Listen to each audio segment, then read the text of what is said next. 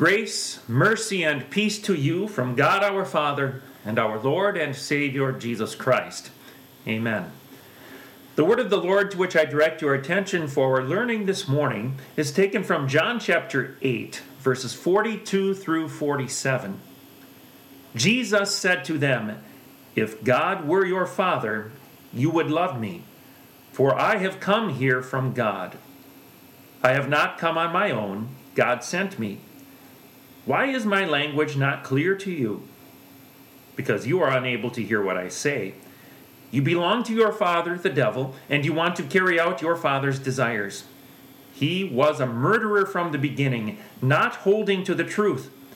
There is no truth in him. When he lies, he speaks his native language, for he is a liar and the father of lies. Yet, because I tell the truth, you do not believe me. How can you prove me guilty of sin? If I am telling the truth, why don't you believe me? Whoever belongs to God hears what God says. The reason you do not hear is that you do not belong to God." This is the word of our Lord. In the name of the way, the truth, and the life, Jesus Christ our Savior, my dear friends. Fishing is a popular pastime here in the land of 10,000 lakes. It is a year-round activity, even here in the cold north.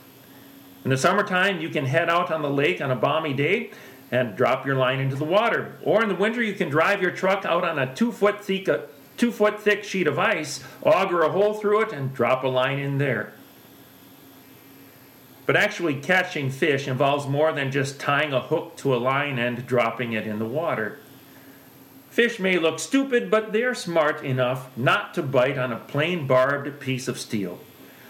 So a good fisherman needs to be skilled in the art of deception. He needs to disguise the hook inside something the fish might consider food. One method involves the use of live bait like worms, leeches, and minnows. But the problem is, live bait becomes dead bait. Worms, minnows, and leeches eventually stop moving on the hook, or they can be stolen off the hook by a wily fish. And so fishermen have invented devices called lures. These are made of plastics, metals, wood, and rubber, and they are designed and painted to mimic the motion and look of worms, fish, frogs, and insects. And the more lifelike and natural they make them appear, the more effective the lures are. Today we are beginning a series of sermons focusing on Satan's deceptions. His ultimate goal is to lure us away from fearing, loving, and trusting God above all things. This morning in John chapter 8, verses 42 through 47, Jesus exposes for us the contents of Satan's tackle box. And like an expert fisherman, he uses his baits and lures to hook us so he can land us in everlasting darkness with him. But that's not what Jesus wants for you. It's not what he wants for me. To unhook us from Satan's death line and keep us swimming free in the ocean of life, in the life of his grace, he has given us his word. In this portion of Jesus' word, the Holy Spirit inspired John to record for us, Jesus was speaking to his Jewish countrymen. They thought they were God's children when they were actually Satan's children. Jesus said to them, "If God were your Father, you would love me, for I have come here from God. I have not come on my own, God sent me. Why is my language not clear to you? Because you are unable to hear what I say. You belong to your father, the devil, and you want to carry out your father's desires." While at a potluck a couple of years ago, I was chatting with a member when a 3-year-old wrapped his arm around my leg and stood there sucking his thumb for 1 or 2 minutes. And during that time, I was listening to the other person talking to me. And when the time came for me to speak in response, the child looked up in absolute terror and startled to see that I was not his actual father. So how was it that so many people during Jesus' ministry thought they were holding on to God's leg, when in reality they were holding on to Satan's leg? Listen to what Jesus has to say about the devil. He was a murderer from the beginning, not holding to the truth, for there is no truth in him. When he lies, he speaks his native language, for he is a liar and the father of lies. Satan's tackle box is filled with all kinds of alluring lies. He fools people into thinking they're actually following God's voice by sounding like God. Consider the third commandment, where we are told, remember the Sabbath day by keeping it holy. Many Jews condemned and rejected Jesus for healing people on the Sabbath. In their eyes, he was doing work. He was violating the Sabbath and rejecting the voice of God. And don't the Jewish objections to Jesus' healing work sound godly? They do on the surface. It sounds like they're upholding the commands of God, while Jesus is not. But let's take a closer look at the Sabbath law, and let's listen more carefully to the voice of God. In Leviticus chapter 23, verse 3, the Lord says, there are 6 days when you may work, but the seventh day is a day of Sabbath rest, a day of sacred assembly. You are not to do any work. Wherever you live, it is a Sabbath to the Lord. And so the full picture of the Sabbath is this. It was a day for people to set aside their work and to gather at the temple or the synagogue to hear about God's work in the past for them and the work that God promised to do for them in the future. But Satan lured them into turning the Sabbath upside down. Yes, he sounded like God at first when he said, remember the Sabbath day by keeping it holy. Yes, set aside your work. But the Jews focused on their work during the Sabbath instead of God's work. Satan duped them, he lured them, he fooled them. And they swallowed his lie, hook, line, and sinker. They failed to realize that by healing people on the Sabbath, Jesus, as the Son of God, was displaying the gracious work of God. He was fulfilling the very purpose of the Sabbath. Satan deceives with lies.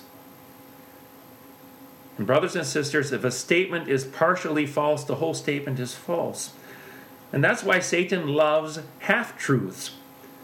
Sayings like, God helps those who help themselves, or God hates sin but loves the sinner. The truth is, God not only condemns sin, he condemns sinners. And that gives the false impression then that God is simply going to discard our sin, but sinners, well, they're okay in God's sight. But nothing could be further from the truth. Whoever does not believe will be condemned. And the truth is, God does not love us because of who we are. God loves us because of who he is. God is love. And then when it comes to God helping those who help themselves, but that does sound wise at first. You think of people who have been given gifts and abilities to provide for themselves and their families. They don't make use of those gifts and abilities, so they starve. Or they get kicked out of their homes. They get evicted because they can't pay the rent. And so for that reason, it sounds like it fits that God helps those who help themselves.